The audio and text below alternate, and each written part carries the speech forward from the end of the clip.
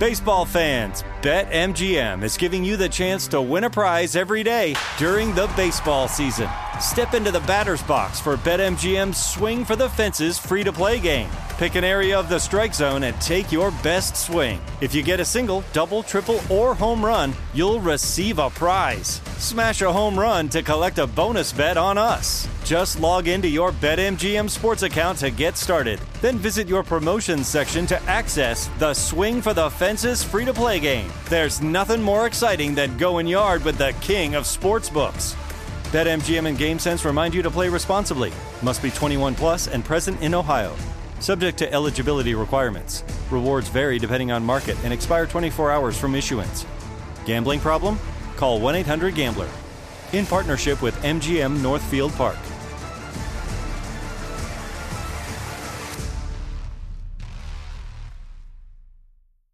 When you buy Kroger brand products, you feel like you're winning.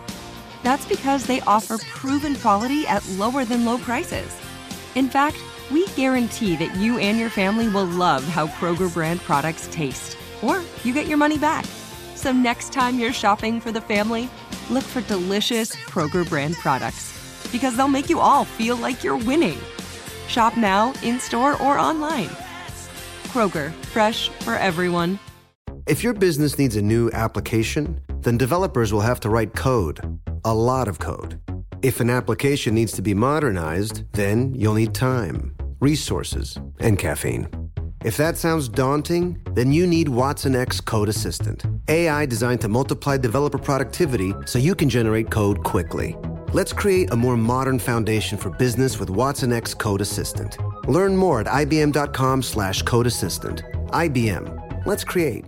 Hi there, I'm Zach Braff. And I'm Donald Faison. We're real-life best friends, but we met playing fake-life best friends, Turk and JD, on the sitcom Scrubs. 20 years later, we've decided to rewatch the series one episode at a time and put our memories into a podcast you can listen to at home. We're going to get all our special guest friends like Sarah Chalk, John C. McGinley, Neil Flynn, Judy Reyes. Show creator Bill Lawrence, editors, writers, and even prop masters will tell us about what inspired the series and how we became a family. You can listen to the podcast Fake Doctors, Real Friends with Zach and Donald on the iHeartRadio app, Apple Podcasts, and wherever you get your podcasts. This is the Jabberjaw Podcast Network. Before the show starts, I would like you to do me a favor. Please go to podsurvey.com/words and take a quick anonymous survey that will help this show get to know you a little bit better. Obviously, this show is operating off advertiser support, and I want to make sure that we are delivering the most appropriate people and clients and services to you, the listener. And once you've completed the survey, you can choose to enter to win $100 Amazon gift card. Terms and conditions apply, of course. But please go to podsurvey.com/words, WORDS. And thank you very much for your help. I really appreciate it. So please do that. And now here's the show.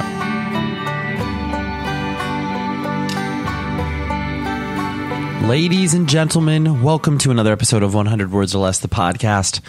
I'm a little stuffy, but I am your host, Ray Harkins, here with another episode of fun discussions about independent music.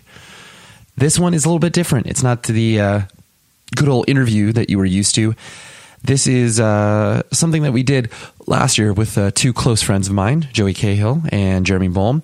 We actually revisited our best of list from 2000. I think we did 2005 last year, if I'm not mistaken. 2007. No, 2007, I want to say. But today, we are revisiting the best of 2006, our top 10 lists from that year, where we, check it out again, see how it holds up, see if we agree with our picks from, some, 13 years ago? Holy moly, time flies, right? So hopefully you enjoy this little fun exercise, because I think the feedback I got from the last time we did this is that it really, it caused people to dive back and listen to the records that they enjoyed back then, or listen to the records that we personally put on our lists. And it was a fun little trip in nostalgia. But what I need you to do, a few things. One, subscribe to the show, okay? If you don't do that, you're messing the show up. You're personally breaking my heart. Not necessarily, but I do need you to subscribe to the show. That way you get a new episode every single week when I post this. And that's just the easiest way to get this directly piped into your podcast catcher, and then you'll listen to it. Or you don't listen to it. I get it, but subscribe to the show. It helps out the show tremendously. You also need to visit rockabilia.com because you can use the code PCJabberjaw and it gives you 10% off any stuff you buy from their site. Incredible, incredible people that work over there. And they have so much band merch that you don't even know what to do with. They have just so much merch in general. It's cold pretty much everywhere right now. So buy yourself a new hoodie, buy yourself a sweater, buy yourself a beanie, whatever the case may be. It's all officially licensed. And they have a tremendous, so much merch, you don't even know where to begin looking. But trust me, you'll have so much fun accomplishing what you set out to do when you use the coupon code PCJabberjaw, 10% off. Rockabilia, your band merch. Okay, that was a little tangent. I apologize, but anyways, this was a really fun episode, and I encourage you to really go back, listen to the records that you enjoyed, some 10 to 15 years ago, because you'll be surprised. And I enjoyed the list that I put together myself, and this isn't like me or Joey or Jeremy operating off of memory. This is like our literal best of list that we kept from back in the day. So here that is, the best of 2006, and stay tuned to the very end because, of course, I will tell you about what's happening next week. Okay, now here's the show.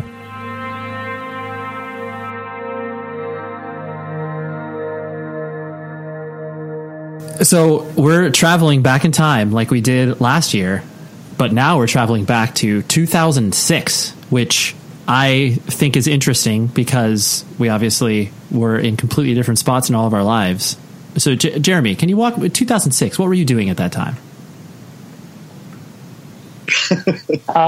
2006. I had stopped working at the record store and I started working in a post-production house, which was a weird change to have an adult job. Because I was so used to just working with a bunch of dickheads behind a counter with no real boss telling us what we can and can't say to customers, and just being young. But then I got pushed into having to have an adult job and all that sort of stuff. So balancing playing in a band and having to actually show up to work. that was my life in 2006.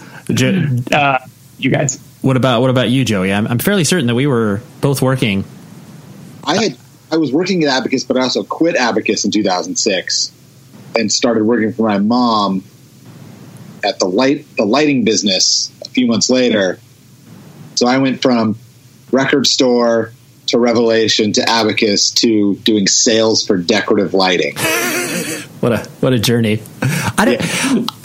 In reflecting on it, I don't remember, I remember you quitting, but I don't remember. I think you just were not like I was the boss. How much can I talk about Abacus on here? We have complete. How we didn't get paid that one time for a couple months? Oh, for 4 months. And then it was going to happen again. Yeah. So I went to the label manager, or no, I guess he was our GM, Chris, and said, I need a raise. He said no, and I said, goodbye. That's right. I was glad that you were able to do that. I remember that being that's stressful, not getting paid for many months at a time, waiting for this fiction. Well, it wasn't a fictional check; it was coming. But how much longer did it last? / illegal. Yes, that is illegal. How much longer did it last? I want to say, I think I quit in July. Man, I don't know. That time gets really fuzzy because there was a month where I didn't know if I was shifting back into Century Media or whatever. There was that weird okay, Abacus, all of those people are not going to work anymore. But Ray, I think we want you back at Century Media. And I was like, you think? Or am I? What does that mean? Yeah. So I think I remember going in there for a meeting. I probably was 2007. So it was maybe another 6 months to a year or whatever. But yeah, the fun times. And I was fun time. Yeah, I'll never forget sitting in that office by myself for 8 hours waiting for the internet. Of course, I'll never forget you sitting in the office and being like, "Oh my gosh," with no furniture, 0. Oh my god! Yeah, we could do a whole separate podcast on the interesting setup that a label had at that time. Well, I'm amazed by this mainly because wasn't the whole structure of Abacus to just throw all of the money at a band to try to get them to work to be on the label? So how on earth did you not have furniture and internet, but you're like able to throw the Juliana theory so much money? The main reason is that the fact that we were children and we were tasked with adult responsibilities of like, I don't know how to, it's like one morning waking up and being like, all right, we got to find an office. How do you do that? I don't know. I mean, we're all in our 30s and we probably still have difficulty like doing that, you know? So it was just children not knowing what they're doing. When I started, I was still in like at Century in like the schools have the fake classrooms that are like the bungalow classrooms. Yeah. That was in like in the bungalow. And then oh, yeah, that's right. I remember that. Yeah. We were all shoved in there next to one another, man. But hey, we got to put out some cool records, you know, Turmoil, Sick of It All. It's cool. Ignite. Radiation War. I don't think I've ever got yelled at more from anybody than the vocalist of that band. I still think he harbors resentment towards me. I mean, I haven't spoken to him in 10 plus years, but yeah, I was like, oh, I'm sorry. Well, if the doctor is listening, he will reach out. Yeah, there we go. I don't harbor any ill will. I was just doing business. It's not my decision to drop your band or whatever. But that's neither here nor there. So you had Jeremy, like you were mentioning before we were recording, you had your list genre. So like, but how many overall records did you have? Yeah, probably about. Well, let's see. There's oh my god. Okay, yeah. This is so stupid. Hardcore punk top 10, and then I have hardcore punk honorable mentions, and then I have which there's a lot of honorable mentions, and then top 10 indie post hardcore records, which is stupid, and then which is like 10, and then honorable mentions for those. Okay, and then I have 2 hip hop records at the end, and then I have my worst of list, which is thorough, and then I have top 50 songs of 2006. Jesus Christ, I had too much time on my hands. This is probably when I was just sitting in that adult job in the back, just like bored, like maybe I'll work on this. Yeah. Yeah. I guess I'll work on this. Yeah, mine was. Go ahead. It's just so funny. Like, I had a hard time coming with the top 10. Yeah. Scene, and it's like, I mean, people do like top 200, and it's like, I don't know how I had the time back then to listen to so many records. Like, I don't listen to that many records anymore. Yeah. Right. Here's the other thing, and this is going to make it, this is like, sounds like a grandpa statement here, but I'm looking at these records. They're all way better than any records that are coming out right now. Sorry. I pretty much stand by my list. Me too. 2006, like, where 2007 I thought was funnier.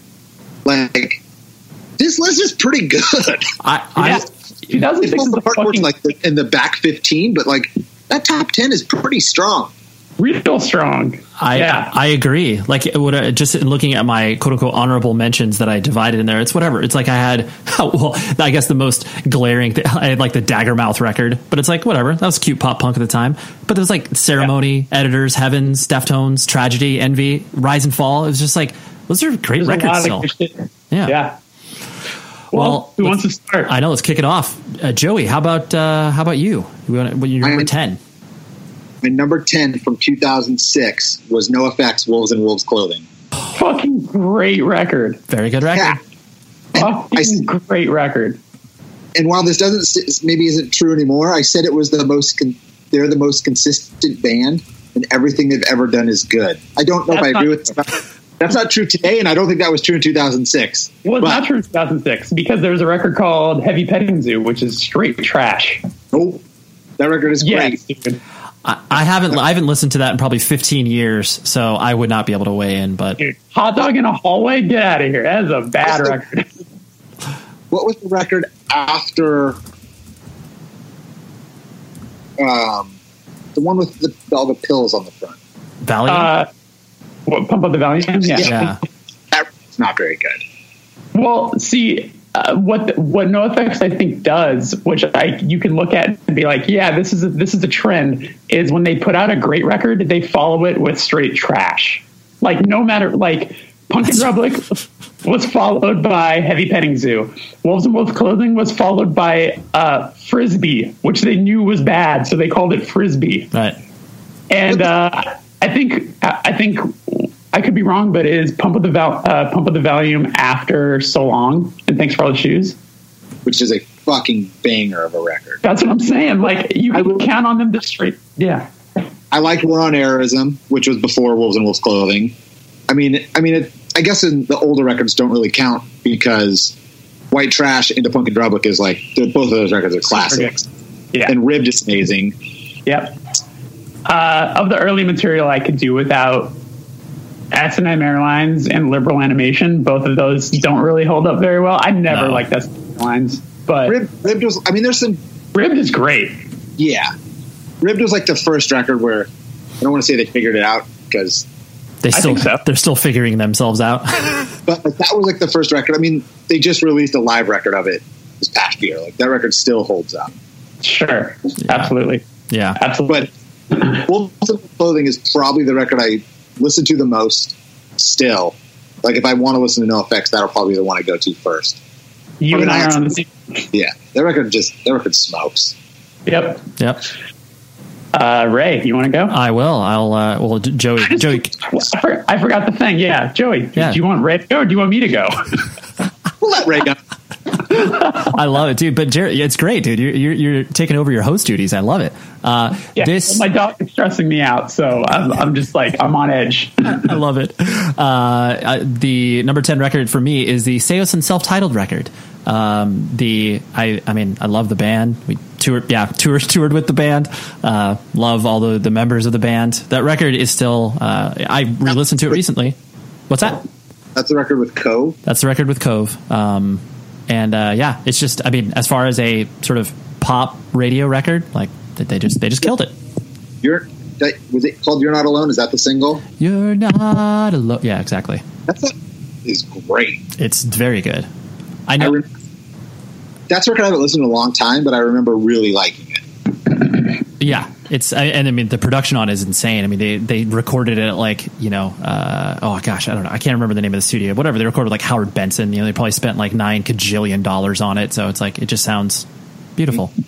The Capitol? Of course, Capitol. Yeah. I think they sold. I think the record is almost gold, which is insane. It's sold a lot of copies. Yeah, it's crazy. Wow. There you go. That didn't have like radio play, right? The "You're Not Alone" song did. Like, it got. Not like Imagine Dragons radio play or whatever, but like it had some legs, as they say in the industry. Huh. What do you got, Jeremy? Number 10 for you. My number 10 record is Thursday, City by the Light Divided. Good record. Yeah. For our worsts. What's that? We're gonna go over our worsts. If you name a record, maybe. I'm down. Was that in your worst record? Somehow that made my worst list, and I don't really know why. You were angry. I've totally come back around on it, and I love that. Yeah, it's. I think if we did the full list of looking at Thursday records, it's probably why it's my number 10. When all their other records would be much higher on my list. But I stand by that my favorite Thursday song is on that record. The song "Running from the Rain." That song is insanely beautiful, and it's stayed my favorite Thursday song. So because of that, it made my number 10. Nice. Yeah, it's not the Thursday record I go to as far as listening. Sure. But in hearing those songs live when they did that tour last year, that was like, oh yeah, that's right. Like, this is a great song. Well, yeah, when you revisit it, you're like, oh, there's a lot of bangers on this for sure. I just think at the time they were. Go ahead. I would say coming after War All the Time too, which I love that record, and I loved that record when it came out. And it's almost like I wanted that record again, and they didn't do that. I don't think. Sure. They were unfortunately, you could look at Thursday and sort of like look at all these things that were constantly pushed against them. And that was the situation of them taking a lot of years between War All the Time and City by the Light Divided, and then being stuck in a situation on a major label where it was at the time when all those labels were merging. So all the people that originally signed them were no longer there and no longer knew how to handle the band. So I've never heard that story ever from any band that's ever signed to a major. Yeah, shocking. Yeah. So yeah, they unfortunately, I think like the time between records and then a record not being promoted whatsoever worked against them, which sucks. Yeah, for sure. You could probably easily line it up with like, you know, Thrice's Vihisu as well, where it was like, you know, because I think that came out maybe a year before, a year after. I can't remember the timeline, but it's like 5. I think we'll talk about it. Okay, yeah. So it's like, yeah, both of those things was just kind of like, oh yeah, well, it's not exactly what we wanted, so yeah, see you later. But totally, yeah. You can do number 9 now. Oh, true. God, I'll never understand the format. My number 9 is Jenny Lewis and the Watts Twins, Rabbit Fur Coat. If there is a Jenny Lewis record, you guys are putting it on the list no matter what. It's my number 21. Wow. Thing where like if I could come like redo it again, it'd be like it would actually. I mean, it would probably my number 9 record wouldn't be on here, and that record would be much higher than number 9. But you know, you can't change history. This is what it is. This is what it is. Yeah. I don't know. Does Ray look like he just became? Oh, there you go. Yeah, you went dark for a second. Yeah, this that Jenny Lewis record, I feel like it almost just still sounds like it could be a Rilo Kiley record. You know, it's like not far off that same sort of sound. Well, and it was Rilo Kiley was still a band because at the end of the write-up about it, it says new Rilo Kiley in 2007. So this was post More Adventurous. Yeah. Got it. Yeah, that makes sense too, the way it sounds. But yeah, goddamn, fantastic records. Joey, you went to that tour for that record? Yes. Yeah. Where'd they play out there? The Wang. Okay, I don't know where that is. Theater. Okay. I mean, it was incredible. Like, yeah, and those songs. I mean, don't sound, you know, dated or anything. No, because I guess I did. That was 2006, 2007-ish when, or 2016, 2017 when that tour happened. It was 10 years. Yeah. I'll never forget, Joey, when we saw Postal Service at the Casbah and you and I just like stood right in front of Jenny Lewis and just drooled. Just be like, oh my gosh, the cutest thing I've ever seen. I talk about that show as much as possible just because it was the first Postal Service show. I know. I got her set list, dude. I was like, I loved you in The Wizard. That's creepy. I did not do that, obviously, Jeremy. But still. No, yeah, The Wizard. I'm like, my dog. She's like 9. No, but you know what I'm talking about, right? Hopefully, you've seen the movie The Wizard, right? Oh, I've seen the movie Wizard. Okay, yeah, I thought so. Yeah, it's a great movie. But yeah, I want to first of all Super Mario Brothers 3. Yeah, what's that? Oh, right. The Huge deal. Yeah, huge tease. Yeah, that record, Rabbit Fur Coat, is fucking awesome. But when they played here, they played at like a church in downtown LA. That I've been there twice now, but like because like Connor and Phoebe Bridgers played there like a year later. But like just that hearing that record in that atmosphere was just incredible. So yeah, that record holds up still. Didn't they like walk down the aisle like? Mm-hmm. Yeah, came out. They did the same. They didn't really do the same thing in Boston, but they like came out from the wings like the same way. But I'm sure it would have been much cooler seeing them come down like the church aisles. Yeah, it was very haunting. It was awesome. Joey, what's your number 9? Justin Timberlake. This show is sponsored by BetterHelp. We're sitting here. It's like June, and you're like, where has the time gone? And everybody's like, oh my gosh, I have no idea. I got to like accomplish all these other things. Take a moment. Focus on the things that obviously, for one, matter to you, but for two, look back. Be like, what have I done well? What have I done not so well? And maybe I can, ask some friends and family for some help, but where I have always gone to in regards to figuring out what I can do better, therapy. Therapy is an incredible tool at your arsenal that you can dip into. I've done it for my marriage. I've done it for myself personally. And I'm a huge advocate for what therapy can do for you because it is a third party that's able to look at what you can do to improve your life and be a person to help you along in your journey. And so I think if you were thinking of starting therapy, give BetterHelp a try. It's entirely online. It's designed to be convenient, flexible, and entirely suited to your schedule. All you do is fill out a brief questionnaire, you get matched with a licensed therapist, and then boom, you're done. It's great. And then if you're not vibing with the therapist, you can switch it at no additional cost. So take a moment, reflect on the things you've done, reflect on the things you want to do, and visit betterhelp.com/Ray today to get 10% off of your first month. That's BetterHelp, HELP.com/Ray. Baseball fans, BetMGM is giving you the chance to win a prize every day during the baseball season. Step into the batter's box for BetMGM's Swing for the Fences free-to-play game. Pick an area of the strike zone and take your best swing. If you get a single, double, triple, or home run, you'll receive a prize. Smash a home run to collect a bonus bet on us. Just log into your BetMGM sports account to get started. Then visit your promotions section to access the Swing for the Fences free-to-play game. There's nothing more exciting than going yard with the king of sportsbooks. BetMGM and GameSense remind you to play responsibly. Must be 21 plus and present in Ohio. Subject to eligibility requirements. Rewards vary depending on market and expire 24 hours from issuance. Gambling problem? Call 1-800-GAMBLER. In partnership with MGM Northfield Park.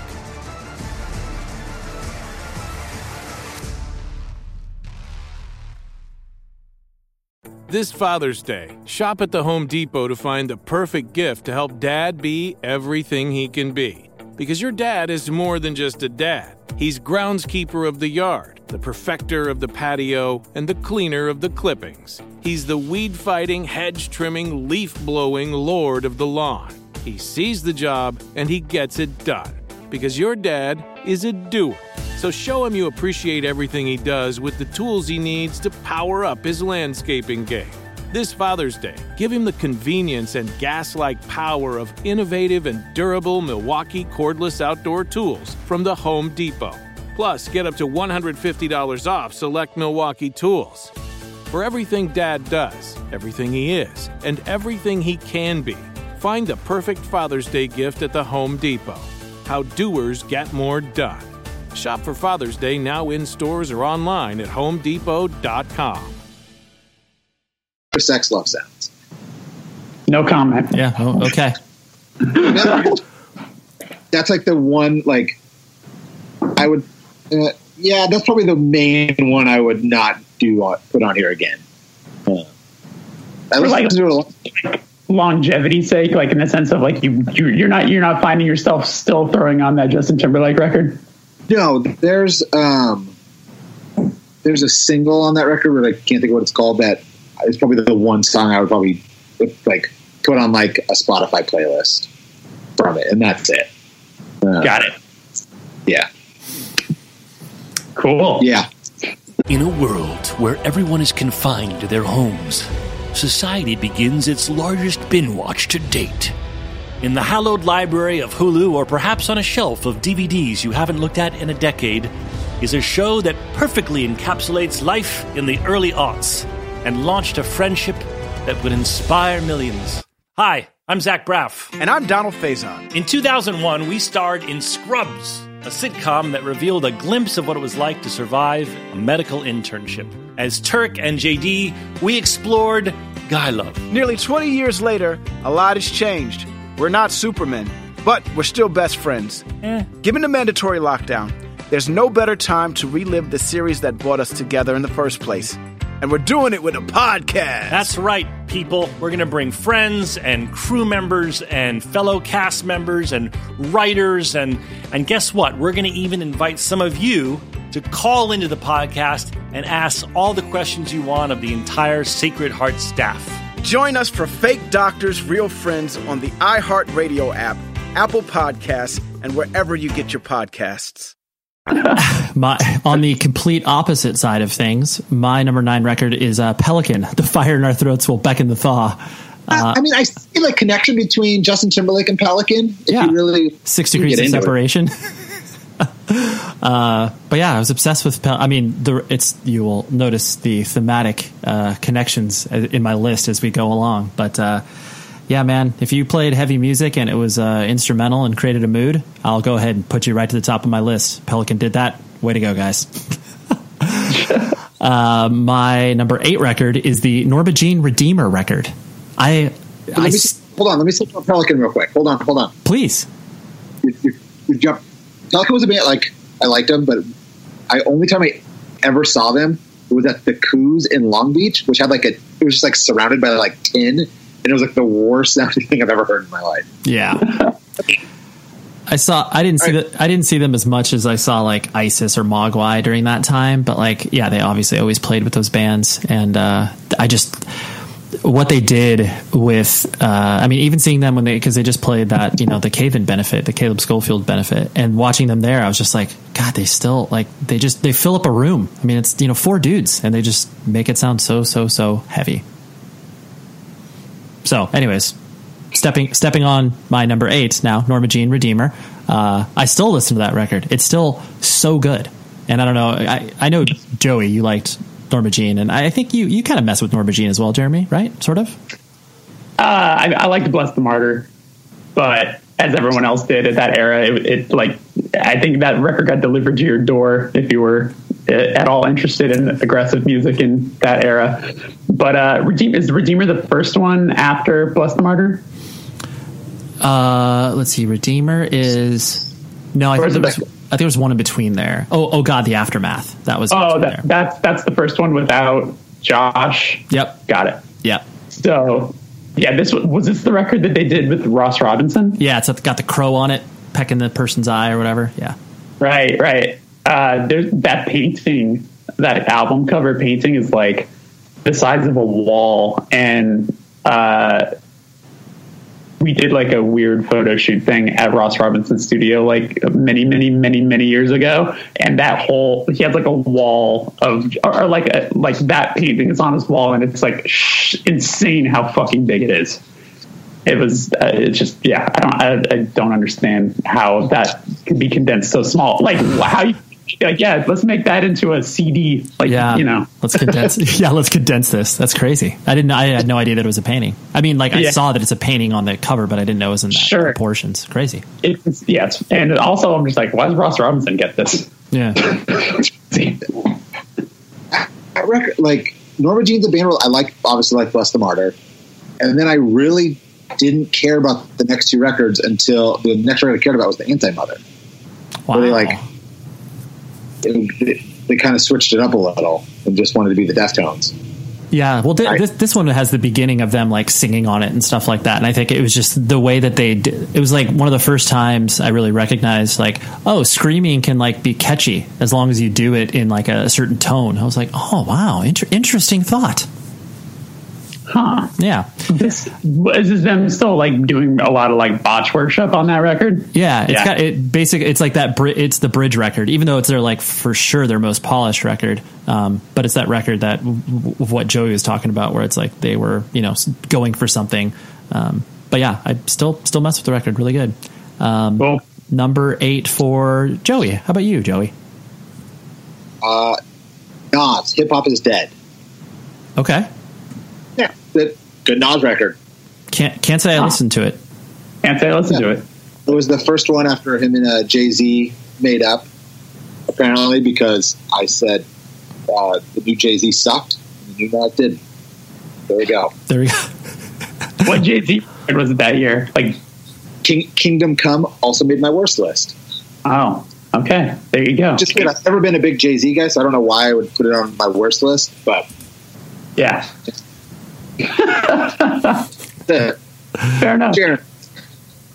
My number 8. My number 8 is Envy, Insomniac Doze.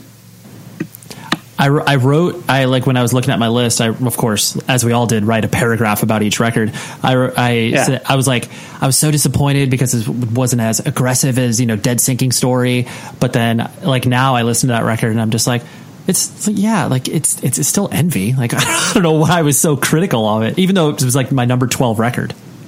Right. Cause I mean, it's the first record I think where they went much slower, it was just more, the title says it alone. You're totally right. It's the pace. I think that's probably what it was, where it's just like, oh dude, it's not as like fast. It's like, well, they just took a step back. Calm down. Right.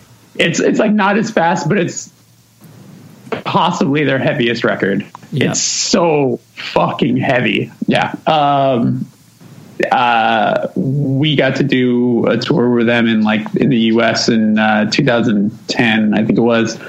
And the song Warm Room, which is the last song on that EP, they would always close with it. And it's funny, then like revisiting the recorded version of it, it's like drastically different, which is interesting. It's like, I wonder what made them be like, oh, it's like change how this whole thing sort of like crescendos. But that song always was like super moving. And now I think like after all these years, like it just holds like a deeper meaning. So I'm stoked that actually made it on the list. And I had that, ability to enjoy that back then. So, yeah. I love, to your point, I mean, all of us have obviously been on tour and we've seen bands play songs over and over and over. And I think it's so special that you can hold those certain songs in your head of just like, oh God, that song is so good. And I got to see it like 40 times in a row. Oh, so fun. Yeah, like like when they would close with that, like most of us would probably watch them every night regardless, just in like awe. But if there was a night where like one of us had to go do something, like as soon as you heard that song start, you would just run and be like, I have to watch this. Like you just have to watch this every night. So yeah, fucking best fan. Do I do my number 7? What do I do? Yeah. Is that right? Yep, you are. Okay. My number 7, Tragedy, Vengeance. Yeah. Yeah. Wait, did that I thought it was okay, because I had Tragedy, but I had the Nerve Damage record. Was it? Oh shit! Is that what it is? I think so. Let me double check the actual list. I just wrote. Yeah, that would make sense. Actually, hold on. Yeah, do some. Hold on. No. It is Nerve Damage. I think when I was retyping the list, I just assumed it was totally. You're like, yeah, it's Vengeance. I think that came out like 2004, maybe. I don't know. Who cares? Yeah, that makes sense. Yeah, Nerve Damage. I mean, they're both fucking fantastic records. Yeah, Nerve Damage, hard as hell. It's a Tragedy record. There's only been one Tragedy record that I haven't cared about. Did you guys listen to the newest EP? Mm-hmm. Yeah, it's fucking awesome. They don't do anything wrong. Like, even if it's just more of the same, or if it's a little bit slower or whatever, you're just like, how are you still, like, you're just still doing this, man, completely on your own. No one even knows when your records come out or when you play shows. You just exist. It's great. Yeah, I didn't care about the record before this EP very much. Like, I bought it and I was excited to listen to it, but I think it was like them trying to do like an Amoebix thing or something, and it wasn't really for me. But I was happy with this new EP that it sounds like classic Tragedy. But yeah, I mean, when that fucking new EP came out, it just blew up the internet. They were like, Tragedy's playing a show and there's a record on their merch table. And then everybody was just like, how do I get this? How do I get this? And like, people are throwing hundreds of dollars at like the copy that was available at the merch table. Then it turned out that it was like the same copy that'd be available everywhere else like 2 weeks later. Yeah, totally. But yeah, Tragedy is a you can count on them to do something great every time, and that record is hard as hell. Yes, it is. Fucking Ray, your number 7. My number 7. You'll notice a theme here. Cult of Luna, Somewhere Along the Highway. Oh, another band playing 8-minute long songs that are dark and brooding. Sign me up. But I remember, I mean, the record's awesome. I still listen to the record. I remember they released a bonus 7-inch with Unbroken cover, the Absentee Debate. And I was just like, is this made for me? Like, what the hell is this? Like, I can't even believe this. But yeah. And I got to see them a couple times. Dude, I've never heard that cover, but I need to listen to that. It's so good. I mean, they just do it. They do it in the same fashion as Unbroken. They didn't slow it to like a 12-minute song or anything like that. But yeah, Cult of Luna. I mean, they just obviously they're the European version of ISIS and all the bands of that ilk, and they did it so well. I only got to see them. I think I saw them once at Chain with Breathe or Resist in like 2000. God, I can't remember what year, but they were just unbelievable wall of sound. So way to go, guys. I had to have been at that show, but I do not. Like, if you were to ask me, have you seen Cult of Luna? I'd be like, no. Yeah, you for sure were at that show. All of us were at that show. Yeah, right. All 40 of us were at that show. I wish I could talk about Breathe or Resist every day. I wish everyone liked Breathe or Resist. Mm-hmm. I don't know what Steve. That was the vocalist, right? That was his name, Steve. Maybe. Yes. So yeah. I don't know what he's doing. I hope he's okay. There's certain people that just drop off, and you're like, I don't know where they are. I think I looked him up recently, and he's in a new band with other people from Louisville. He's in a band. I've remembered. He's in a new band with the 3 guys from Ed Gein. Whoa, cool. Yeah. All right. And it sounds like you know what band gets less than Breathe or Resist? Ed Gein. Yep. Yeah. True. Exactly. But yeah, it sounds like what you imagine it would sound like. Can you send me that link? Again, there is this band. Let's see. We're getting advance of hype on this podcast. 1 second. Hell yeah. It's called Shadow Snakes. Shadow Snakes. All right. Cool. Way to go. Thanks for breaking that news.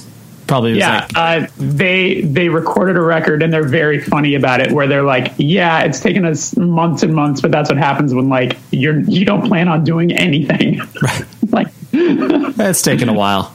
That's fine. Yeah, I guess that the recording went up in like August 31st. Oh yeah. I see. I just see the headline. Yeah, Ed Gein called it quits in 2018, and then members form a new band called Shadow Snakes. Cool. Awesome. Yeah. Thanks for breaking news. Yeah. From last year. Breaking news from August. You got it. Joey's number 7 now. Yeah.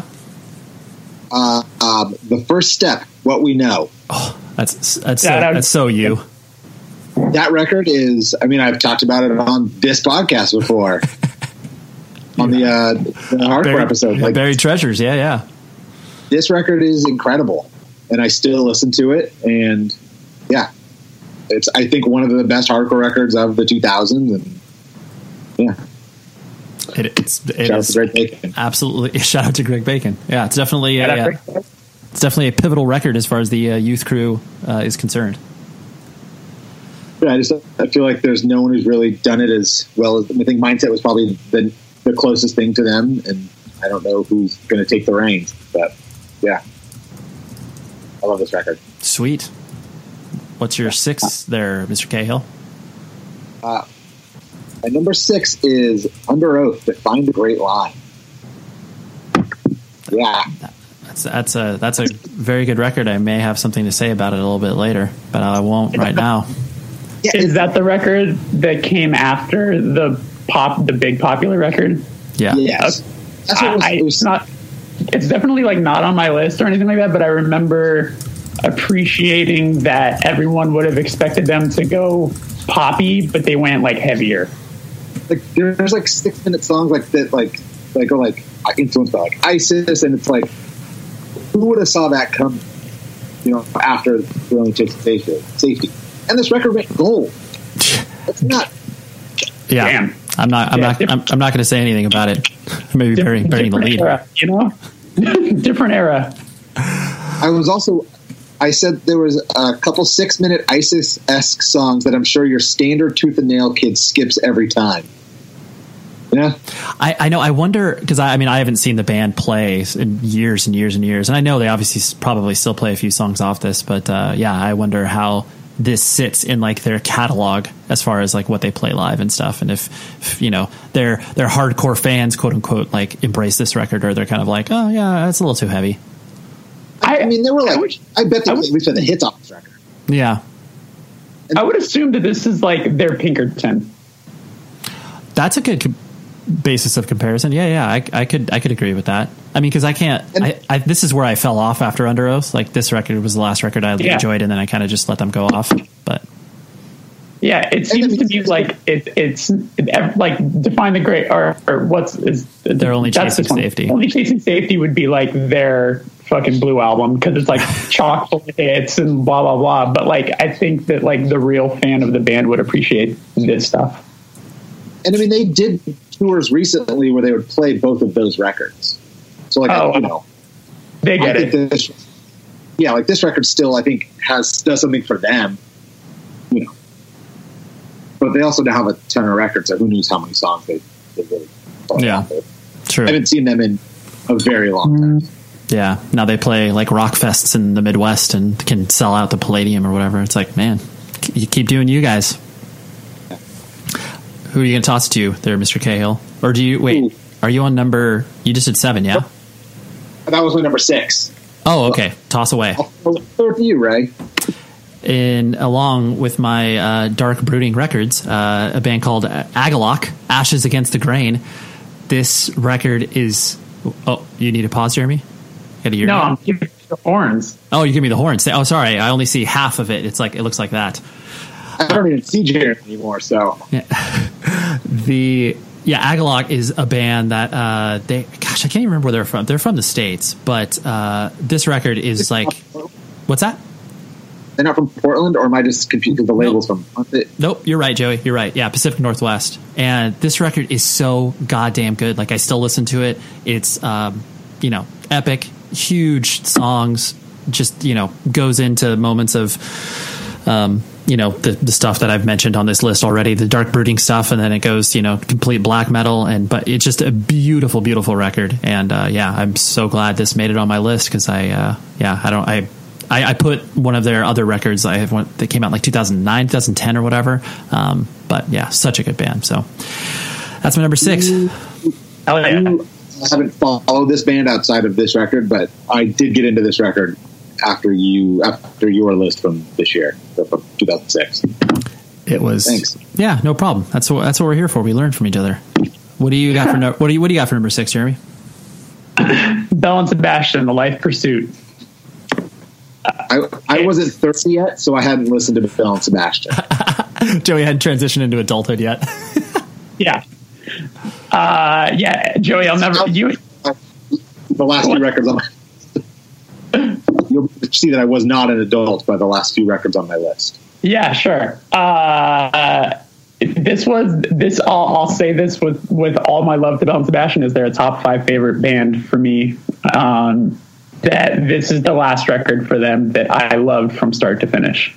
And everything after this is like, yeah, I can count on a couple good songs, but I'm not in love with their full lengths anymore. This is the last like record where from start to finish I'm completely in. But if I was to rank my records of the ones that I feel the most love for, this is still probably towards the bottom. It's awesome. It's like the perfect record to follow Dear Catastrophe Waitress, but I'm fine with it being number 6. I'm content with that. It feels good. Feels good. So right where it should be. Right where it should be. Do I toss it or do I do number 5? Joey, you didn't do number 6 yet, did you? My number 6 was Under Oath. Sorry. Yeah, there you go. Circle around number 5, Jeremy. My number 5, Kevin Devine, Put Your Ghost to Rest. Great fucking record. I stand so hard by that record. It's amazing. I'm a huge Kevin Devine supporter, have been forever. Anything he does, I'll pick up and I'll buy. Great songwriter. I think we'll always be the underdog in most situations. But I hope one day people. I mean, he's not that he's hurting that he doesn't have fans. Plenty of people love him, but like, I feel like he's consistently been the bridesmaid, shall we say, in that phrase. You know what I'm saying? Where like he'll take out a band and then next year he'll be opening for that band. It's happened so many times with like Manchester Orchestra and the Front Bottoms and Pine Grove, all those bands, but I think he's an important voice in that realm of punk, indie rock, all that sort of stuff, singer-songwriter stuff. So love his songs, love him. Yeah, great. And that record's fucking awesome. That's the major label record too. So. I was going to say this is the one that didn't come out on Favorite Gentleman. This is the one that came out on. Did it come out on Capitol? Yeah. Yeah. Wild. Which is like a whole crazy story with him getting on that and getting off that pretty quickly. I remember that. But yeah, it's cool that he had a shot at the major label. You know, like he could say he did it, which is cool. Yeah. But yeah, it's fucking. I still stand by this record. This is one of those ones that, like, on vinyl, because there's like an original press of it, was like such an expensive record, and then finally Favorite Gentleman like got the rights and got to repress it a couple years ago. But I'll say, if anyone listening has never really listened to Kevin Devine and don't know where to start because he's got so many records at this point, this is a great start. And that was kind of my thing. Is like, for some reason, I just never listened to him. Sure. And it was probably in the last couple years. Like, he did the two records at the same time. Yeah.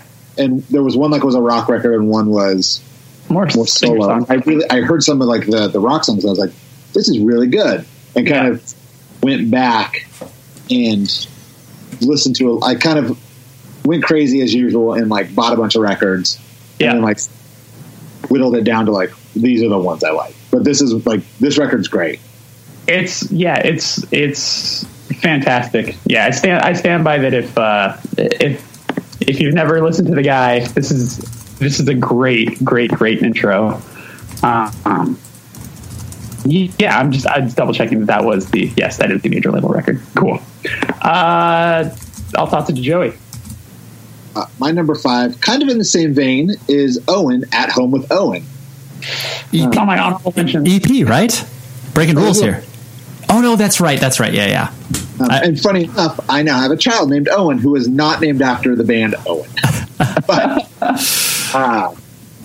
yeah, I mean, I've always liked Owen. I mean, I think those first few records up to I Do Perceive was his best record, and this was the one I think before it. And I really enjoy this record. It's really good. I feel like Owen. I don't know how much Owen stuff is happening these days with American football back in action, but this record. The Velvet Underground cover on that EP is fucking awesome. Everything about that record is really, really good. Is it an EP? It's not an EP, right? No. That's a full length. The EP came out before that. Right, exactly. Yeah, At Home With was the first record, the first Owen record that I cared about. Like the other stuff, I was like, it's fine, but that was the one that, like, I think collectively all of our friends were like, oh shit. Is the EP you're talking about the blue one that has, I think, Skin and Bones on it? Yep, Skin and Bones. That song is holy. That EP was like because if that came out before this, that was the EP that the first thing was like, oh, this is special. Yep. Yeah. That's exactly, that's what totally got me hooked into it, where it was like, it felt like the other stuff that he did previously was kind of like, it's just a little, throwing it out there. And then that EP was like, oh, I get it. Yeah. Yeah. And I will never forget. I don't know what record he was touring off, but I'm sure one or both of you were there. Chain Reaction, Me Without You. God, and it was the most, and people were so fucking loud, and it was the most secondhand embarrassment for like being in that crowd and around those people, like we just like stopped playing. Yep. Like, I remember someone in the crowd yelled, "He's sad." Yep. And people were like, "Shut up!" It's like, oh my god, get out of here. Yeah, somebody yelled, "He's sad," and he like stopped and was like, I'm actually not sad. I was having a really great day. And then said, if you don't want me to play, like, I don't have to. And then no one responded, and he was like, cool, and walked off. Yep, I remember that. I was just like, fuck everybody in this room. Totally. Fuck everybody in this room. And I remember then Me Without You came out and like lectured the audience about it. Totally. I was so glad that they did that, because it felt like such a retribution for, it's like, listen, if you're only coming to this show because you know who Me Without You is, because you're some sheltered Christian kid or whatever, because that obviously was the era in which that was most of their fan base. I loved it how they chastised them. It was so good. It was just such a bummer, because at that time I don't think Owen was really touring all that much at all. I think it was the first time I'd ever seen him, and I was so like, I liked Me Without You, and I was excited for Me Without You, but I'd seen Me Without You, and I was so excited for this, and it was like you couldn't hear anything, and then he stopped playing early. I don't blame him. Mm-hmm. Yeah. I can't imagine. Yeah, that was frustrating. I'm glad. Yeah, we all collectively were at that show and all collectively still hold resentment towards whoever the fuck all those asshole kids were. Yep, we'll never not remember that. Yeah. That being said, that new American football song is very good. Oh, pre-ordered that record so fast. I still haven't listened to it. I need to. It's very good. Right. My number 5. The complete opposite of that is Fucked Up, Crusades. I remember this record coming out, and I mean, we all like Fucked Up on the podcast here, but I just remember continually listening to that record over and over, and I was just like, I can't stop. It's like the first time where I really felt that they were quote unquote catchy, but it's just so good. What record is Crusades? Why can't I? Is Crusades a full length? Yeah, I think so. Am I messing this up? Oh, it doesn't sound Hidden World. Crusades is a song on. You're absolutely correct. Hidden World. Yeah, I was like, that doesn't sound familiar to me at all. No, yeah, no, Crusades, guys. The first song on Hidden World. That's what I meant to say. I'll be totally honest. I've never followed Fucked Up. Oh, for some reason I thought that you were a nerd about them, like Joey and I were. I've actually never owned a record, and it's not for literally any reason other than just like the output. Baseball fans, BetMGM is giving you the chance to win a prize every day during the baseball season. Step into the batter's box for BetMGM's Swing for the Fences free-to-play game. Pick an area of the strike zone and take your best swing. If you get a single, double, triple, or home run, you'll receive a prize. Smash a home run to collect a bonus bet on us. Just log into your BetMGM sports account to get started. Then visit your promotions section to access the Swing for the Fences free-to-play game. There's nothing more exciting than going yard with the king of sportsbooks. BetMGM and GameSense remind you to play responsibly. Must be 21 plus and present in Ohio. Subject to eligibility requirements. Rewards vary depending on market and expire 24 hours from issuance. Gambling problem? Call 1-800-GAMBLER. In partnership with MGM Northfield Park.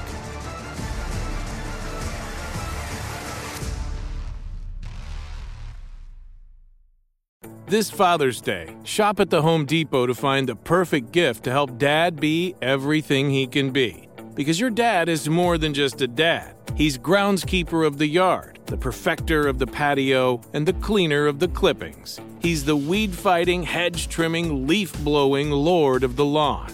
He sees the job, and he gets it done. Because your dad is a doer.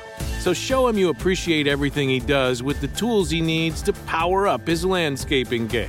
This Father's Day, give him the convenience and gas-like power of innovative and durable Milwaukee cordless outdoor tools from the Home Depot. Plus, get up to $150 off select Milwaukee tools. For everything Dad does, everything he is, and everything he can be, find the perfect Father's Day gift at the Home Depot. How doers get more done. Shop for Father's Day now in stores or online at homedepot.com. When the sun goes down, opt for bold and blingy styles, like the made-to-be-seen, very sexy push-up bra from the Very Sexy collection. In on-trend hues like black shine, green, and citron. For a glam statement, pair them with your favorite jeans and bring the heat. Because life is better in a bikini. Rewind to the future with the VS Archives swim collection, inspired by Victoria's Secret's classic looks from the 90s and early 2000s. For endless out-of-office options, mix and match with Victoria's Secret's wide range of bikini tops and bottoms that offer you every type of coverage, from full to cheeky to minimal. Now in this season's must-have shades and patterns. Add the finishing touch with the limited edition Bombshell Escape fragrance, a free-spirited take on the iconic Victoria's Secret scent. Dive into a vibrant blend of juicy guava, lush palms, and summer glow peony. Shop now at your closest Victoria's Secret store or online at victoriassecret.com. But that they were doing with 7 inches, actually, I can tell you exactly why. With how many 7 inches were coming out, I was like, I can't afford this band. Yeah. So I'm doing that record a day thing on Instagram. Oh, yeah. And I was like, I know it's like, it'll probably be like a year away, but like, how many fucked up records do I have? I have 23 fucked up 12 inches or LPs. Insane. Like, It's a lot. And then, I mean, I probably have 47 inches. Like, I have so many fucked up records. Have I listened to all of them? God, no. No. Like, and they're a band that I have seen live so many times because we've ended up on so many of the same festivals, and then when we're on the same festivals, we're always on the same stage because like the festival's like, well, punk, we'll throw them in this corner, and I fucking love watching them live. They're so good, and like I'll hear songs and I'm like, this rips, but I could not tell you where to find this song because they've had so many releases. I mean, they pretty much live. Occasionally they'll play a song of like one of their earlier 7 inches. Yeah. But if you were to just stick to the full lengths, you'd be fine. Okay. Like Hidden World, David Comes to Life. Yeah, you don't.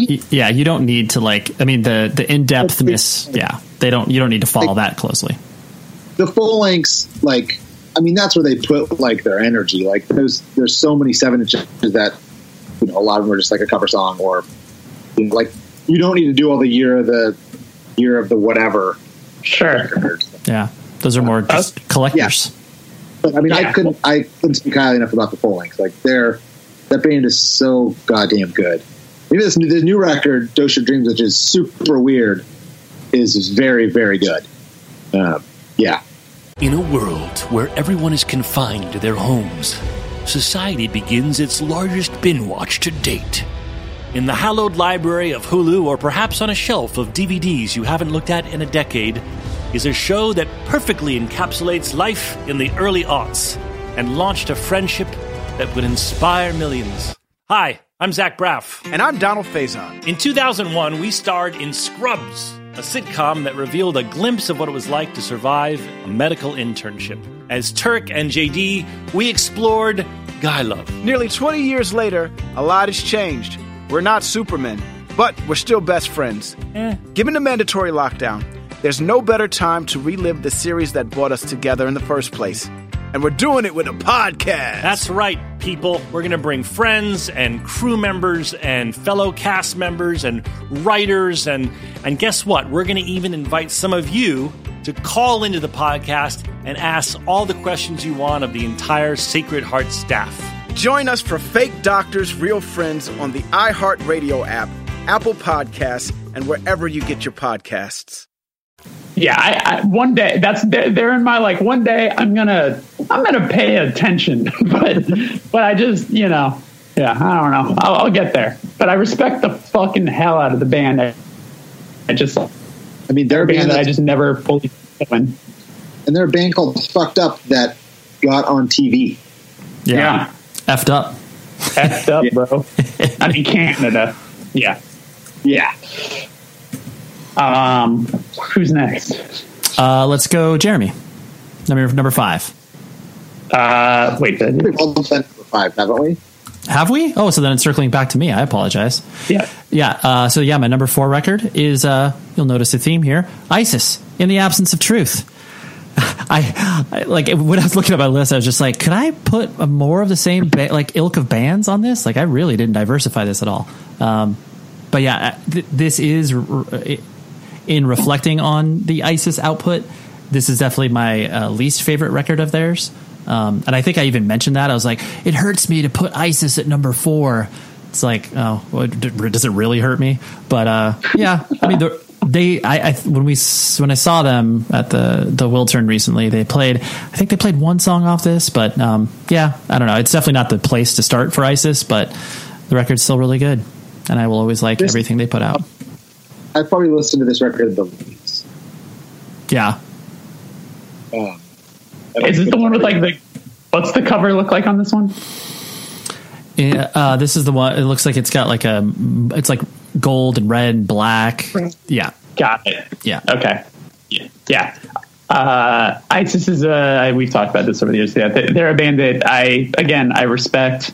I owned a couple records, and then I was like, do I like these that much? I don't think I'm really listening to that much, because like when I found this genre, it was like or like when I got really into the genre, it was like the bands you need to listen to are Converge, Botch, Dillinger Escape Plan, Coalesce, and ISIS. Yep. And of those, that was when Celestial was out. And I remember I listened to Celestial and I was like, this is cool, but boy, do I like Coalesce more than this. Boy, do I like Coalesce more than this. Boy, do I, Yeah. And then I just never really came back around to like getting into ISIS, which is probably, whack of me, but it's hard. You have a limited attention span from that perspective, and you either like immediately glom onto something, or you're just like, well, I can't cope. Yeah. I was there to mosh, I was there to mosh. Understand. Well, speaking of moshing, Jeremy, what's your number 4 record? So my top 4, I still stand so hard behind. Like, I mean, my whole list, I still stand so hard behind. But this is where shit gets like banging. Current. Yeah. The Bronx, Self-Titled 2.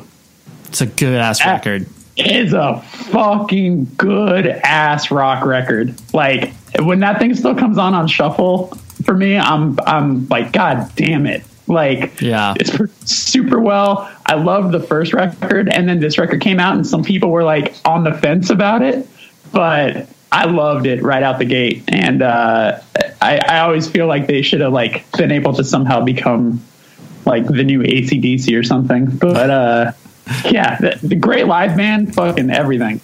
I've never really gotten into them, like not because I don't like them, but like I don't know. I've never really. Sure. I don't know. I listened to the first record. Yeah. Listened to that record, and I don't think I've listened to anything since. Wow. Yeah. Well, the third record had a couple songs that were okay. Like this 1 and 2 are where it's truly, truly at. Like those are the 2 records I'll revisit, but. Yeah, man. I'll send you like 3 songs off this record and be like, if you don't like these, then you just don't like music. Straight up. Yeah, that's how hard I stand by that.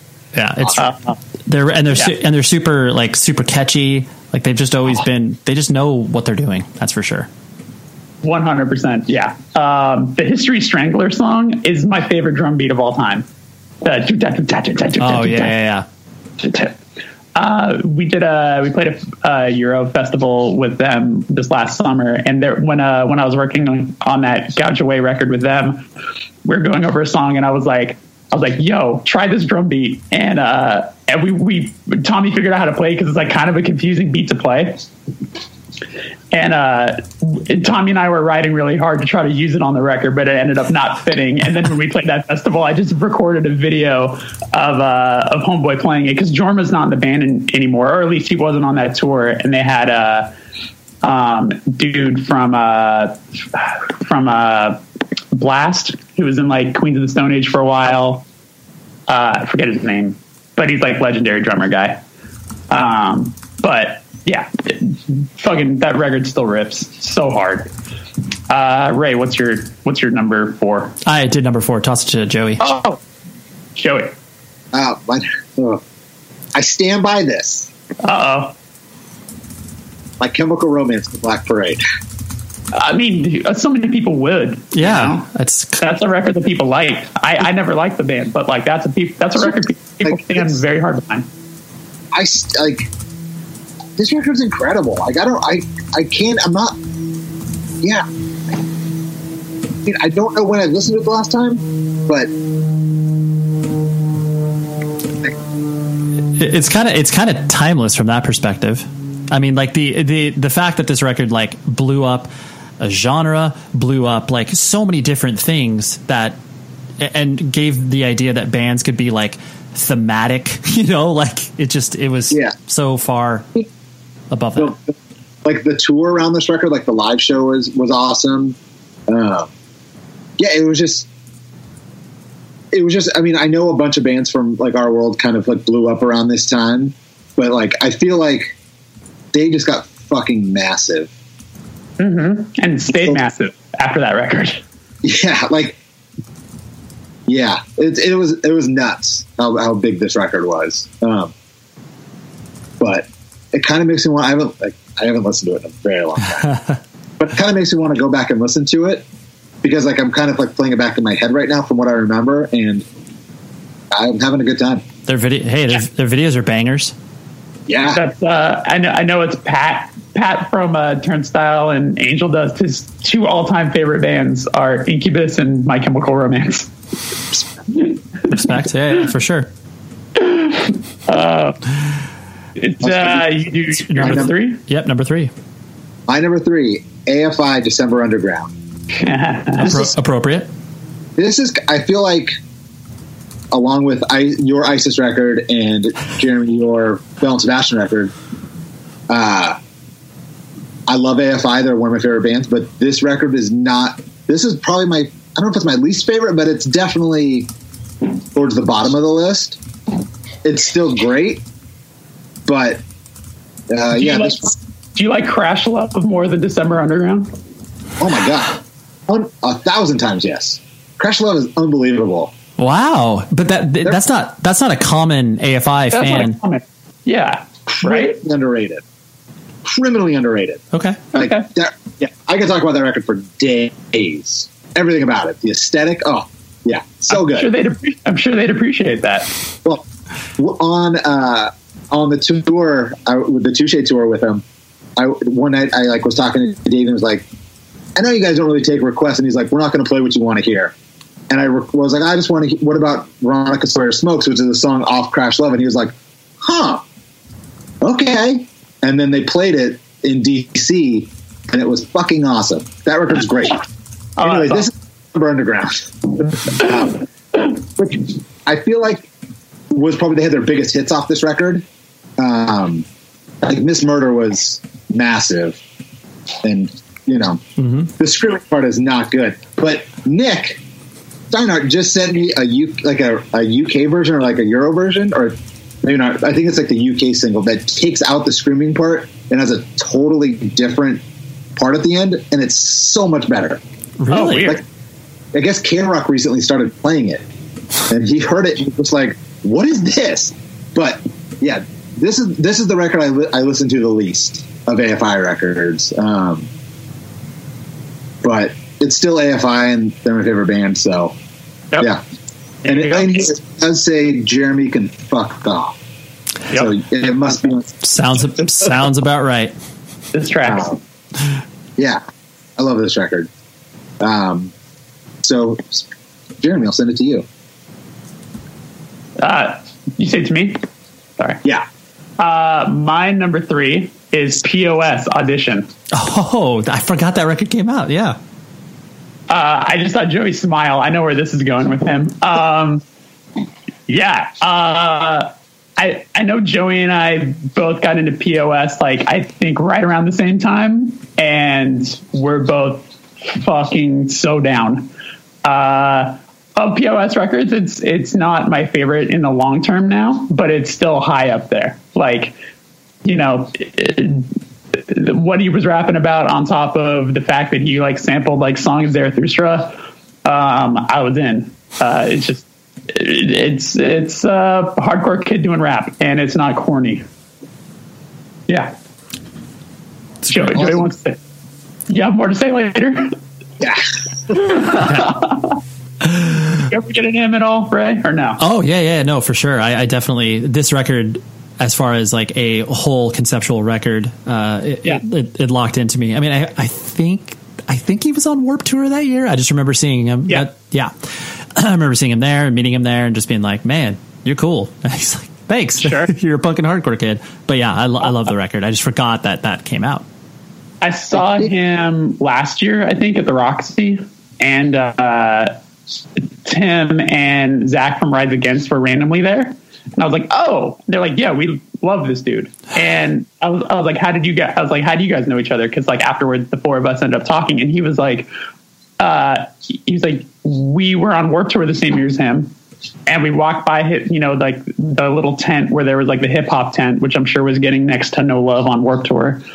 And, he walked by, and POS was sampling a Baxter song, which was Tim's band before Rise Against. That's right.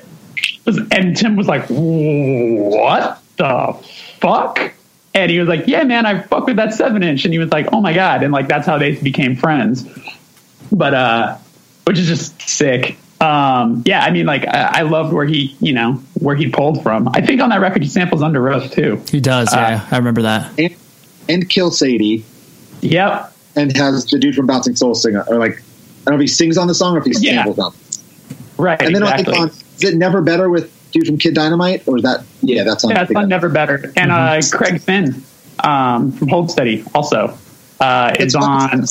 Yeah, it's sick. Like, so yeah, POS. One of them. I'll save everything I'm going to say. Yeah. Okay. Maybe, who knows? Yeah. Ray, right? Yes, my number 3 record. This actually is a record that we joked about, you and I, Joey, on our year-end extravaganza a couple weeks ago. The Coma record, The Second Wave, which is a band that literally no one talks about, but actually someone hit us up on Twitter. Did you see that, Joey? Or did you? No. Yeah, I can't remember if they included. Really? Okay. Someone hit, I can't remember if it hit both of us up or just me, but they were like, oh yeah, Coma, like, they still occasionally play shows, and just gave me more info. And I was like, oh, that's crazy. Coma still exists. And Coma is KHOMA for those that are trying to desperately look for it on the YouTubes, because there's no way you can, you can find it on Spotify and Apple Music, I think. But this came out on Roadrunner in Europe, did not get released over here in the States. But it was basically like 2 of the dudes from Cult of Luna, which, as you can notice the theme going on here, it was. But basically, this is like if Isis and Cult of Luna was fronted by the singer of Muse. It's just beautiful and soaring vocals, and yeah, it's so good. And I just love the record. Wanted to sign him to Century Media, and people were like, "You're stupid. That's crazy." And they were right, but still. Right. This is unrelated to Coma, but I thought about it while talking about Coma the last time, and now I'm still thinking about it. There was a band that I don't even know how to. They were like a Euro rock band that I think it was like they like circled like the Bionics, like the promos, and we just had imports of it. Fuck. Oh my god. It was like kind of the same thing. It was like operatic vocals, like not as like stonery. Mm-hmm. Damn, dude. Almost like Muse. Oh my god, this is going to drive me nuts. They had a full length and an EP. I'm never going to figure this out. Okay, I can't. Yeah, I can't. Baseball fans, BetMGM is giving you the chance to win a prize every day during the baseball season. Step into the batter's box for BetMGM's Swing for the Fences free-to-play game. Pick an area of the strike zone and take your best swing. If you get a single, double, triple, or home run, you'll receive a prize. Smash a home run to collect a bonus bet on us. Just log into your BetMGM sports account to get started. Then visit your promotions section to access the Swing for the Fences free-to-play game. There's nothing more exciting than going yard with the king of sportsbooks. BetMGM and GameSense remind you to play responsibly. Must be 21 plus and present in Ohio. Subject to eligibility requirements. Rewards vary depending on market and expire 24 hours from issuance. Gambling problem? Call 1-800-GAMBLER. In partnership with MGM Northfield Park.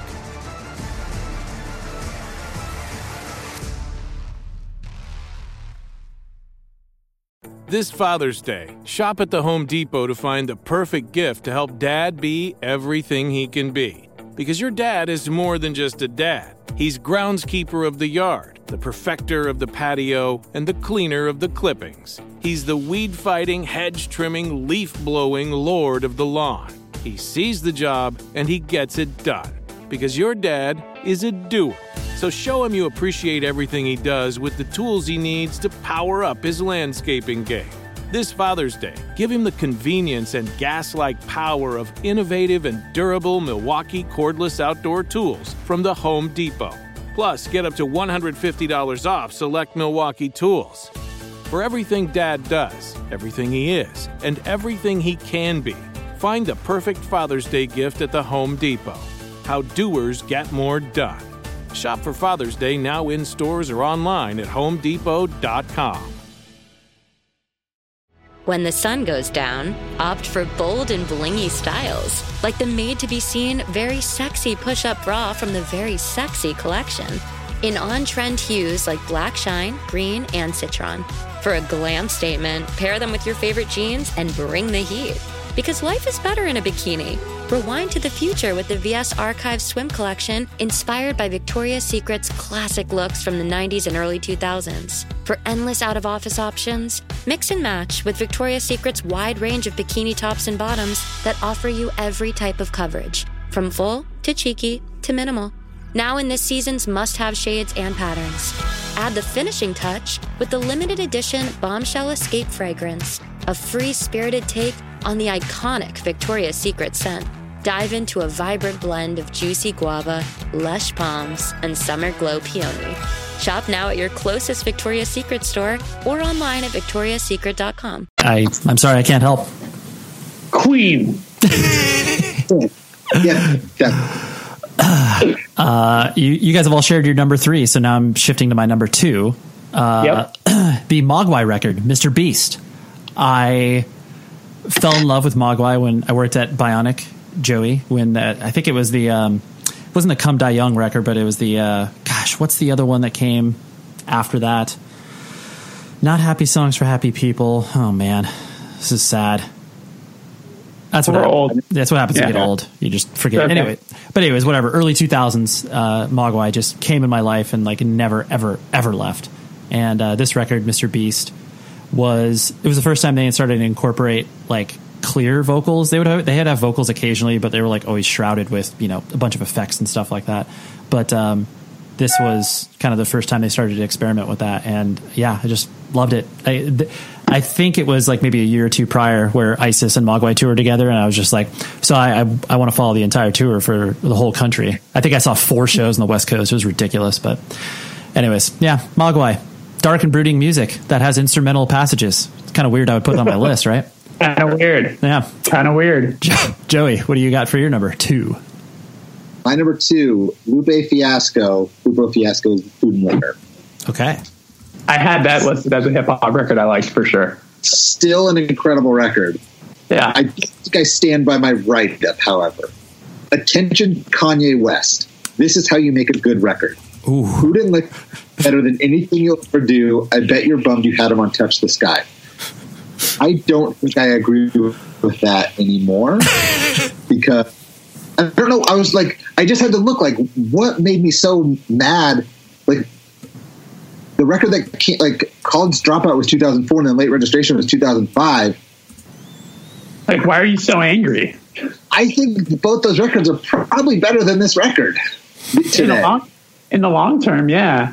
Yeah, like I just Kanye West hasn't released straight trash yet.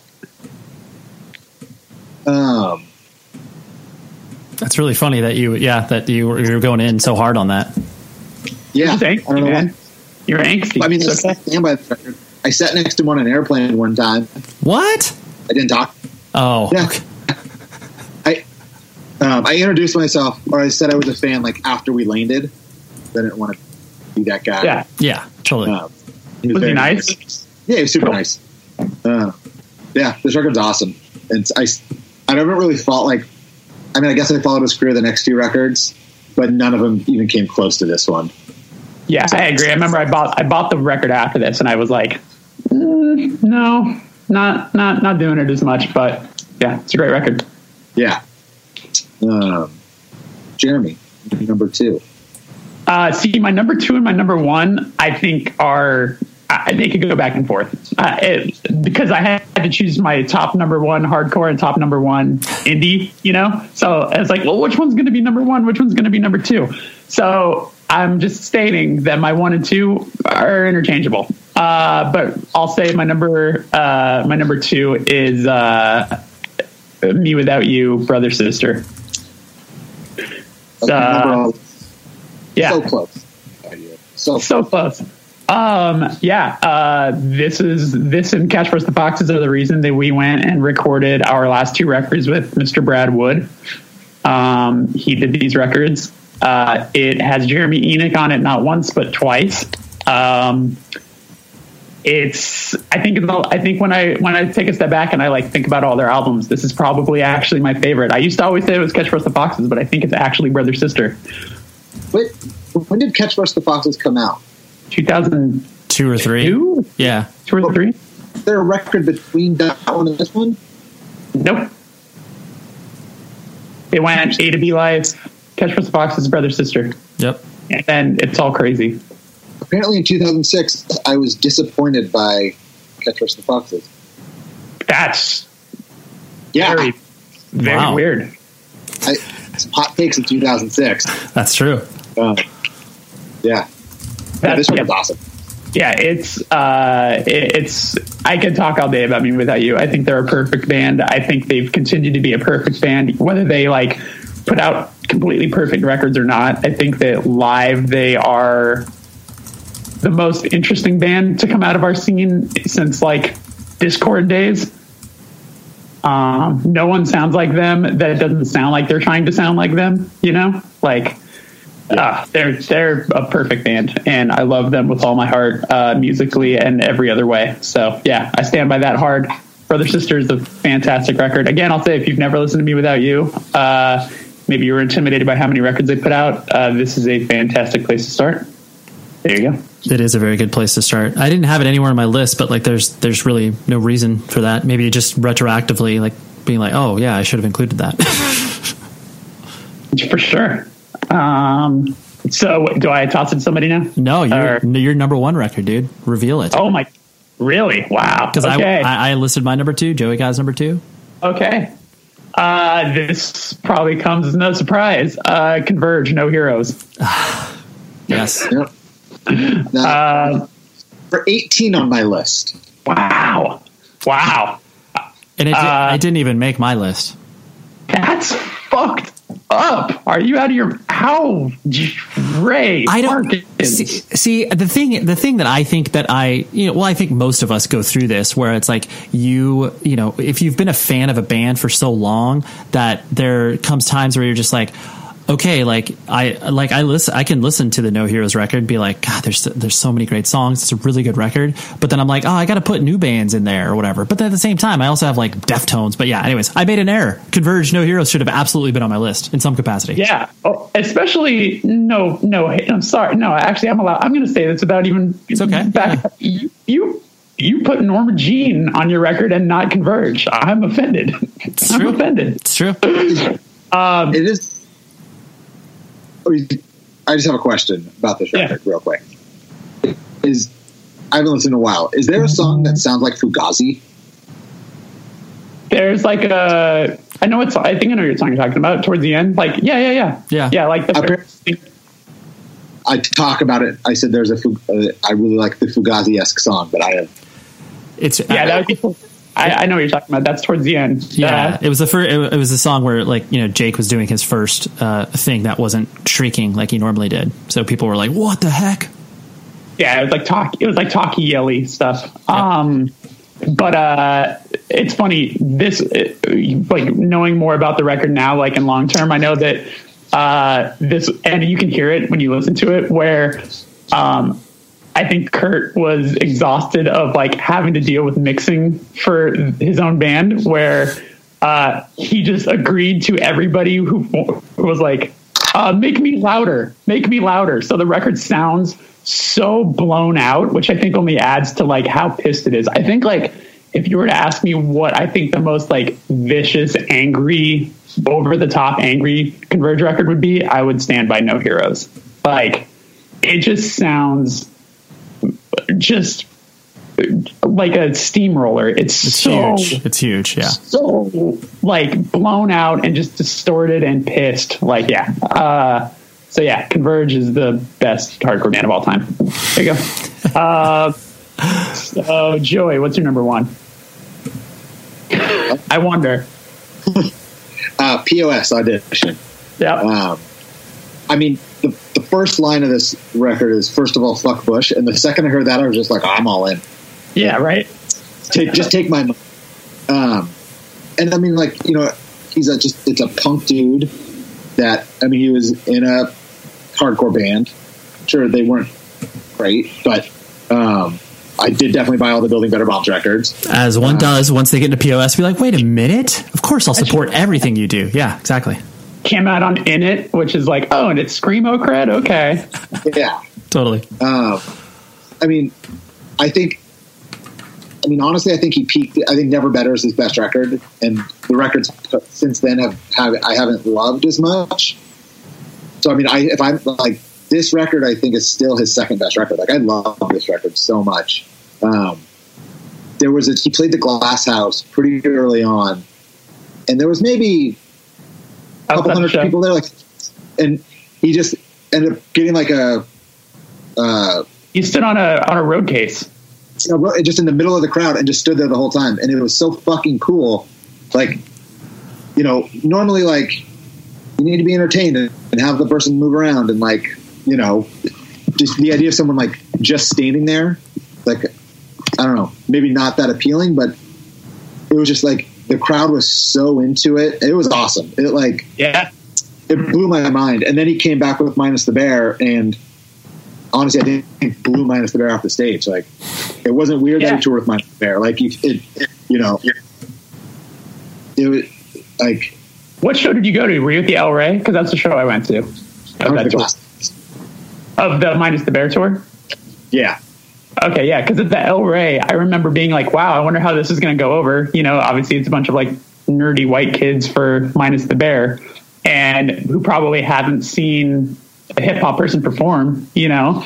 And when he came out, all he did was make fun of himself, like to the crowd, being like, yo, I'm sure this is like new for a lot of you.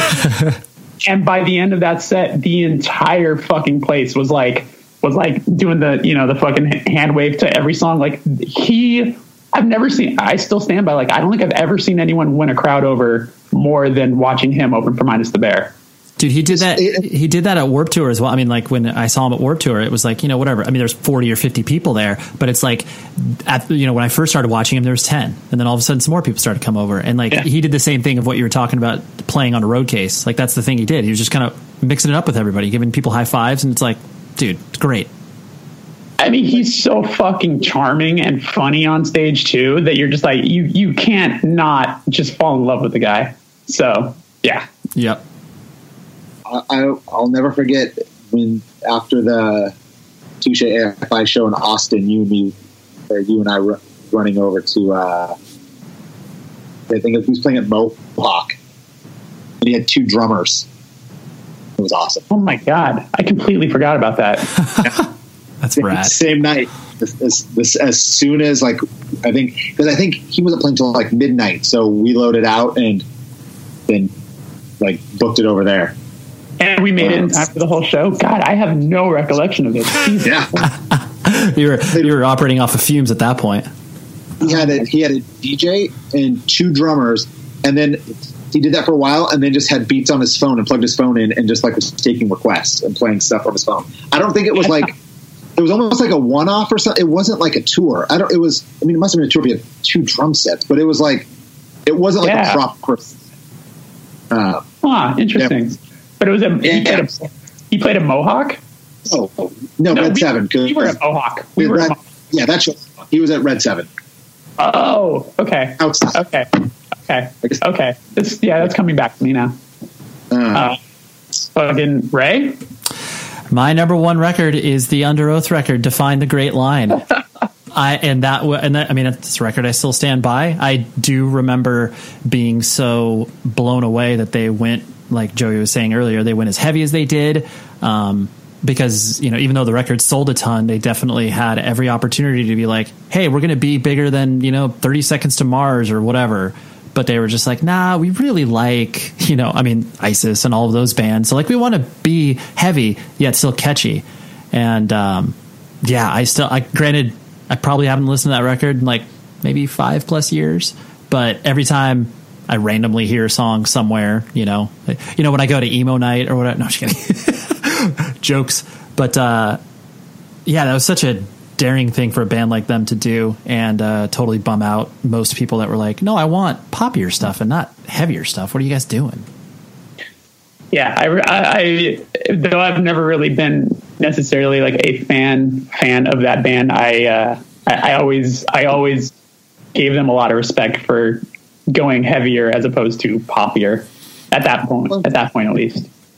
And it's like you listen to, their first 2 or one of their EPs is, I don't even know what one of them really sounds like, but then like their second EP is like 5 songs, but it's like 30 minutes long.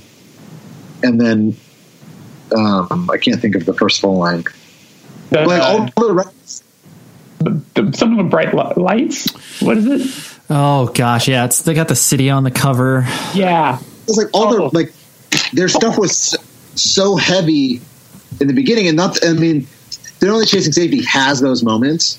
So it's like it just always seemed like they would rather just be a heavy band than this poppy, like. Dude, the changing of times. That's what it's the changing of times. Yeah, dude, the amount of times that they asked like ISIS to go on tour with them, like. No, I'm not even kidding. Like in becoming a little bit friendly with the drummer Aaron, I asked him, it's like, how many times did Under Oath ask you guys to go on tour? And he was like, a lot, like a lot. And I'm just like, that's so funny that they were like, we need to tour with bands that like will, because when a band gets to a certain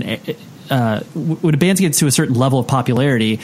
And then they've lost the idea of being like, oh, we'll never be a cool band. It's like that ship has already sailed. But then they're like, but we write like legitimate music. Like we're not just, a poppy band or whatever. They're like, trust us, follow us along. And people are like, nah, it's cool. But yeah, it's hard when a band gets to that point, and then they're like, well, like we have put out a legitimate record. And people are like, nah, it's Under Oath. It's like, well, no. So, but yeah, I remember I think I put that as number 1 just because I listened to it so much. I think I was really leaning on my, Last FM playlists or whatever, being like, what did I listen to the most then? But makes sense. But yeah, well, that was 2006. That really took me back to places that I haven't thought about in, 12 years ago. I know I said a bunch of times I haven't listened to this record in a long time, but I feel like comparing this to the 2007 when we did, I feel like I listened to these records more than the ones on my 2007 list. Joey, how many honorable, or do you guys both have honorable mentions? Yeah. No, I just did 25. That's what I turned my top 20 list into the last 10 being honorable mentions. Do you guys want to just ramble off your without talking about them, just ramble off your honorable mentions? Sure, go for it, dude. Do you want me to go first? Do it. You want to just bang them all out? Yeah, bang. Yeah. So my hardcore punk honorable mentions: Planes Mistaken for Stars, Mercy, Ceremony, Violence, The Draft, and A Million Pieces. I haven't listened to that record since then. Yeah. Hope Conspiracy, Death Knows Your Name, which I'm surprised didn't even make my list because that's a fucking record. That is a record.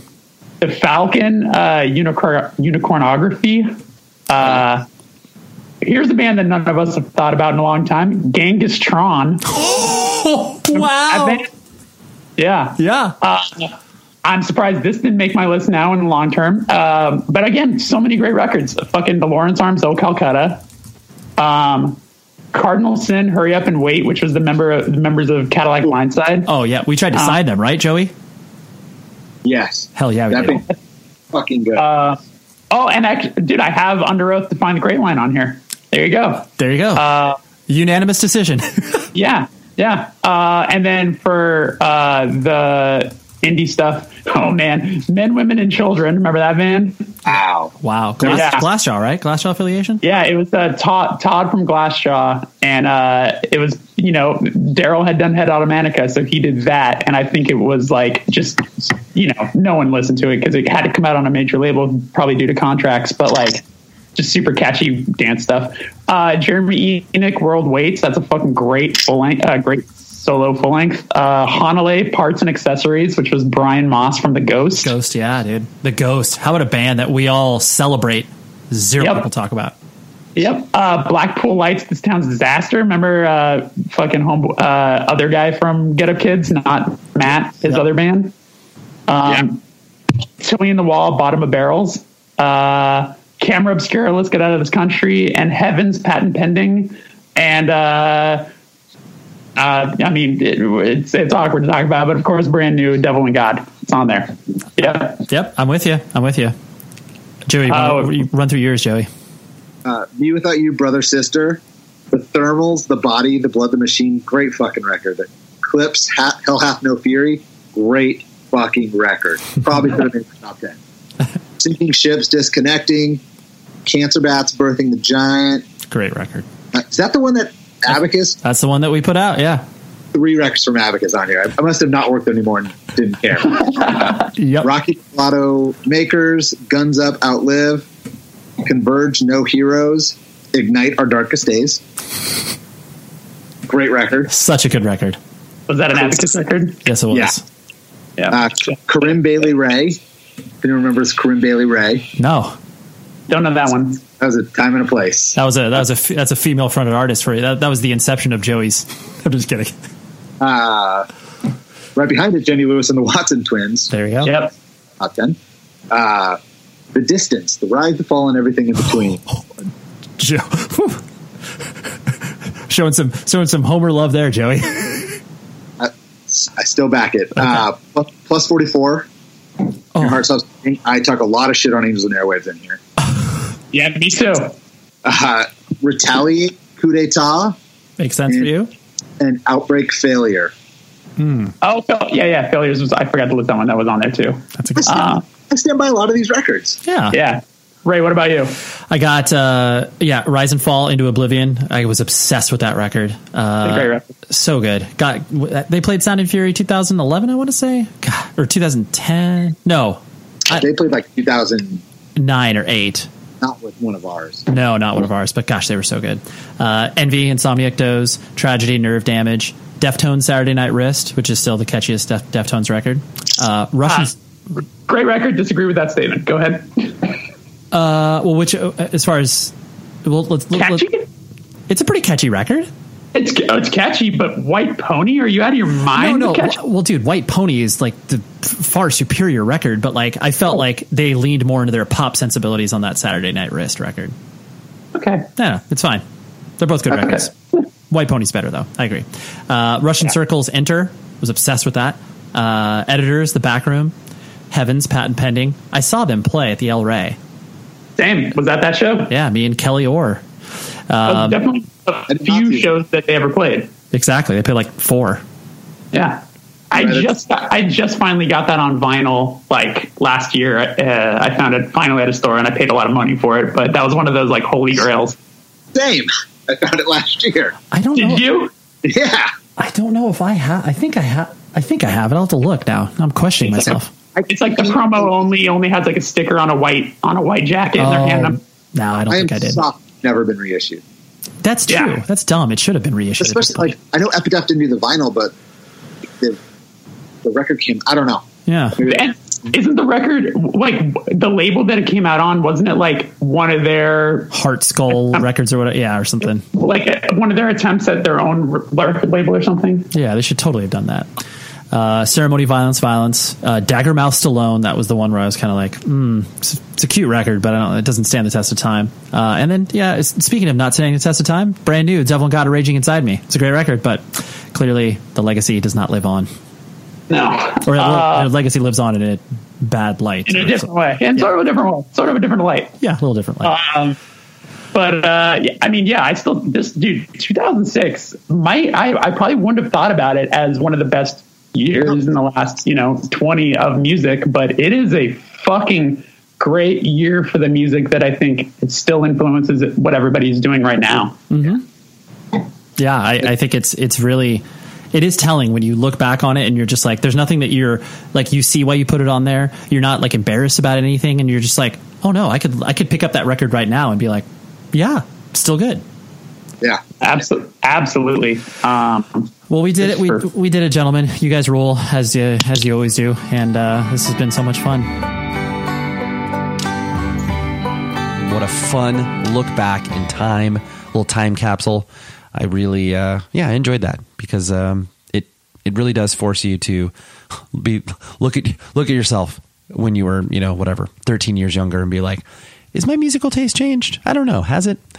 But next week, we have a great discussion with Rob Pennington from By the Grace of God, Impoint, Black Cross. He's in so many bands, and he's done so much stuff within the context of hardcore and punk that, he's been a person that's I've always been interested in, and I was finally able to track him down, pick his brain, and it was really, really fun. So that's what we got next week. And I have to thank Josh Robbins from Late Bloomer for making this this love connection and getting the episode kicked off. So thank you very much, Josh. But yeah, until next week, like I always say, please be safe, everybody. You've been listening to the Jabberjaw Podcast Network, jabberjawmedia.com. Shh.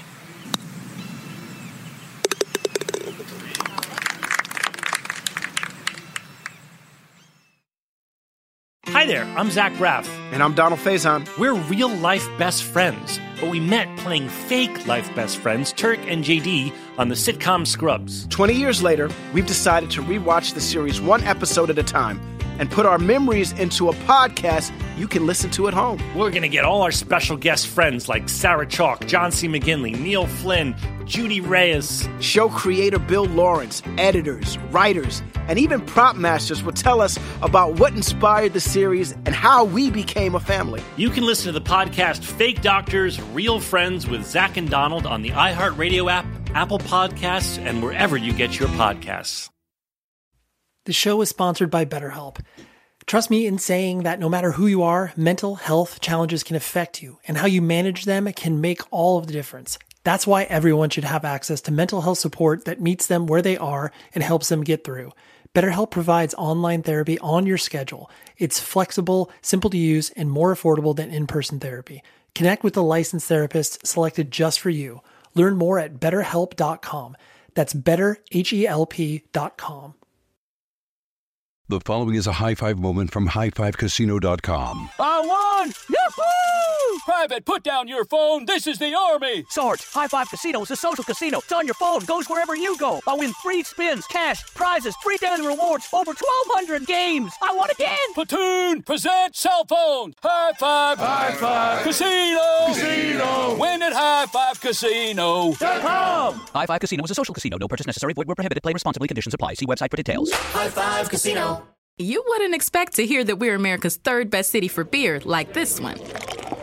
Or home to vibes like this. And this. It might surprise you that we're top 10 for immersive art that's like, whoa. And, not to mention, we have one of the top zoos in the country. So can a city with the country's best pro soccer team, ranking as a top culinary destination in the world, be in your own backyard? Yes, Columbus. Plan your summer at experiencecolumbus.com/summer.